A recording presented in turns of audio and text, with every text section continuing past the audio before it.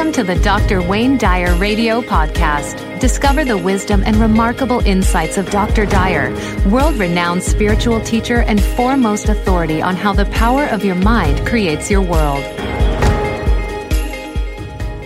The Excuses Begone thing, it's a very, very fascinating area for me. And it's, most people think that it's a very difficult process to change lifelong thinking habits. And for almost everyone it is. But when I started the writing of this book, it was my intention to really bring forth information that could help people to change lifelong thinking habits, ways of being, like people who've been overweight for their whole life, people who've suffered from addictions for very long periods of time, people who've had issues around poverty and repeat themselves over and over again in relationships, people who've been shy for all of their life, people who've lived in fear, whatever it is. And especially, so many of these things were handed to us when we were just little boys or little girls by by these mind viruses that were placed in our heads by our parents and our culture and our religion and our schools and our businesses and our television sets and our advertising and so on. We sort of adopted these memes, these ways of looking at what life is and what's possible for me and so on. And in Excuses Begone, what I did, and I really channeled a lot of this from Lao Tzu. I know that sounds strange, but it's the truth. I have this wonderful painting in my that was sent to me by a listener on this show, and I really listened very carefully and meditated and took notes and decided that changing behavior that you've had for a very, very long time doesn't have to be a long, involved, difficult, laborious, therapeutic, endless amounts of money and time spent on it. That if you really go to work on the thoughts that support the addictions or the weight, the overweightness or the shyness or the lack of money, whatever it is, and you begin to examine what it is, what kinds of thoughts that you have in back of your head that continuously remind you that this is the way you are, and you start to look at them, and I created this, what I call the Excuses Begone paradigm, which is really explained thoroughly in the book. And I have seen people make radical changes, and I'm one of them. I talked about it last week on the show. I've carried around 15 or 16 extra pounds around my middle. This what they call man weight. As you get older, you get thicker, kind of a thing that people tend to believe. And I decided to really apply the paradigm to myself, and I made some radical changes by changing around what I believe about myself. And in less than 30 days, something like 17 pounds just disappeared from around my waist. And within an hour of really putting that all to work, and reducing my sugar intake and so on. So I decided that before I lectured about it, or before I went out there and talked about it, I was going to really put it to the test to myself. And if it would work for me, then I can make it work because getting rid of those final pounds around the center. And I'm 6'2", I can carry them around without looking overweight, but I always knew that it was there. And it was a wonderful experience to just look in the mirror and see that I don't have to carry that extra weight around. Who wants that spare tire? Yes, absolutely. You don't need it. And almost every, you see men over 50, almost every one of them, they just look bigger and thicker as they get older, and it doesn't necessarily have to be that way, I don't think. So. Well, what's interesting in the information that you give in the book, and you had mentioned mind viruses and memes, and I had been reading Virus of the Mind that you cite in your book, and I think that, you're saying how what we believe is so powerful and how it can change our lives, but it can also change other people's. And when we start changing these destructive memes in our own lives, it can it'll be a good virus.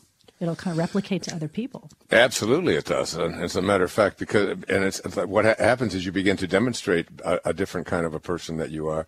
You begin to shift your energy within yourself, and that infects people around you in a dramatic way. For example, I walk out on stage now, and there'll be 3,000 people in an audience, and I can talk about this kind of a thing, and I couldn't talk about it and experience it if I hadn't gone through the experience myself. And thousands of people, even now, even people listening on the radio from all over the world, become impacted by the idea that I don't have to continue to be the way that I have always been, supporting what self-defeating behaviors or thoughts that I've had. with the thought system, because it's all supported by a way of thinking. And when you change the way you look at things, the things you look at do begin to change. And I started changing the way I looked at what my body has to look like at this time in my life. And literally it began to change. And that's just one little small sort of vain example. But I've seen people with massive eating disorders, and people who've lived in poverty and told themselves that they can't afford to do something, or people who've been sick and sickly for a long time. When you begin to change the way you look at your capacity to heal yourself, you begin to see those diseases and things no longer being a part of your life. So it's a very exciting thing, and I think that people who read this book and get to the end of it and decide to really be serious about just applying that seven question Excuses Begone paradigm, I think you'll see major changes, and I'm very excited about it. Let's go to Dawn. She's calling from Wyoming on line 10. And welcome to the show, Dawn. Hello, and thank you for taking my call. And congratulations on your marriage. Thank you. And Dr. Dyer, thank you so much for taking my call. I love all your PBS specials and your books. And oh, good. Well, there's a brand new one going to be showing there in Wyoming on June the 1st, so watch for it. There'll be there a big is? ad. Oh, I will. I wondered when yeah, anyone it's called would Excuses Begone. Yeah, June the 1st, and it's also, there'll be a big ad for it in the USA Today, that full-page ad that day on Excuses Begone. And I'm going to watch you Friday on Ellen. Yeah, I'll be on Ellen on Friday. I'm excited about that, too. I'm always excited to be on with her. I just adore her. She's a the kick. Best. Yes, she really is. My question is, on writing it down, okay, I have an incredible life. Life's been good to me. There's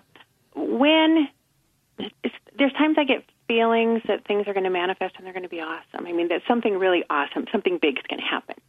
Mm-hmm. And it feels really good. But then, for some reason, and I don't know if it's me, or then right after that, then it's like an emotional down. You know what I mean? And I don't know what that is. And so I was wondering, if you write it down, do you refer back to yours, or do you just leave things alone and believe it's going to happen and move on? I just, you know what, Dawn? I just go to something that I call a knowing, and it's a place within me that nobody else ever gets to visit. And you have it too. Everybody listening has it. It's like there's a sign somewhere inside of you that says "Do not enter," and it's that place. Nobody's allowed. Certainly, nobody's allowed to enter there who doesn't believe in what it is that I would like to manifest or attract for myself in my life. But even so, it's that very personal, private, existential aloneness place that's within each and every one of us. And in that place, I just have a big K. Knowing written across there. Knowing. I absolutely know it. When I don't say to myself, things that I'm not going to manifest. Like, I don't say I want to be the quarterback for the New York Jets. That is it's just not on the list. It's not what I'm interested in. It's not possible. It's not any of those things. Right. But what I do put in there are what I absolutely have a knowing that I can attract and manifest, and that I am, that every time it doesn't manifest, every time it doesn't show up on the time schedule that I get, I have to remind myself, it's like the Beatles really had it right. I mean, they really had it right. Let it be, let it be, let it be, let it be. There will come an answer. Let it be. It's like in the Course in Miracles, it says infinite patience produces immediate results. Now that seems like such a paradox. Infinite patience produces immediate results. But when you put out something into the universe that you intend to attract in your imagination, and then you assume the feeling of that wish fulfilled, and you begin to act from that, the infinite patience part of it means that you have a knowing that it's going to come. It's not going to come on your schedule, because nothing does. That's just your ego saying this is the way God should be providing things for me, or how the world should be working. But if you have just an absolute knowing, instead of you looking for all the reasons why it can't happen, which is what you do when you don't have patience, you start saying, oh, it's not working, it's been 3 months now, or it's been 6 years, or whatever it is, and you start invoking your ego in the process of your manifestation, when you get that ego out of there and just have an absolute knowing, you now start looking for occasions to support what it is that you are believing. And that means that you start aligning yourself at a higher level. You start thinking with awareness. And awareness to me, thinking just means that with God all things are possible, or with Source, or whatever, so that if I can align myself with that place from which all things come, to which all things return, and know that nothing is impossible in that place. And that's where I always think you have to be really careful now when you do this, where you place your attention. There's two kinds of attention. There's subjective attention and there's objective attention. Okay, objective attention is the attention that you place on it because of something that's happening outside of you, or because of something that somebody else says, or some sort of negative reinforcement, some circumstance that doesn't work right, and doesn't seem to be aligning right. And so you use your focus, your attention to focus it on those external kinds of things, and you immediately move away from your inner vision. Okay. Objective attention is the attention that no matter what somebody else says, no matter what the circumstances are, no matter what anybody else tells you, no matter how it looks out there, your subjective attention is coming from within you. You don't allow anything to smudge that picture. You don't allow anybody to make your inner vision change from what it is. It's just, that's called a knowing. And that's what I learned from Abraham Maslow when I was a very young doctoral student. It is that, it's like self-actualizing people always put their attention on what it is that they intend to manifest, and they never allow anyone to smear that picture. They just don't allow that. And all of the external kinds of things of the objective attention that is coming that way, you just sort of, those are just objects. That's just another, that's just, like the Elizabeth Kubler-Ross, you know who she was? She was she was a dear friend of mine. I loved her very much. Oh, and she was a triplet, and a lot of people don't know that about her. She was from Switzerland, and she did a lot of stuff on death and dying, but she had a wonderful line. She said, if you shield the mountain from the windstorms, you'll never see the beauty of the carvings. Now, the beauty of the carvings... Yeah, the beauty of the carvings is like all of the stuff that's coming along that doesn't seem to support your vision or what it is that you would like to have. Those are all the storms.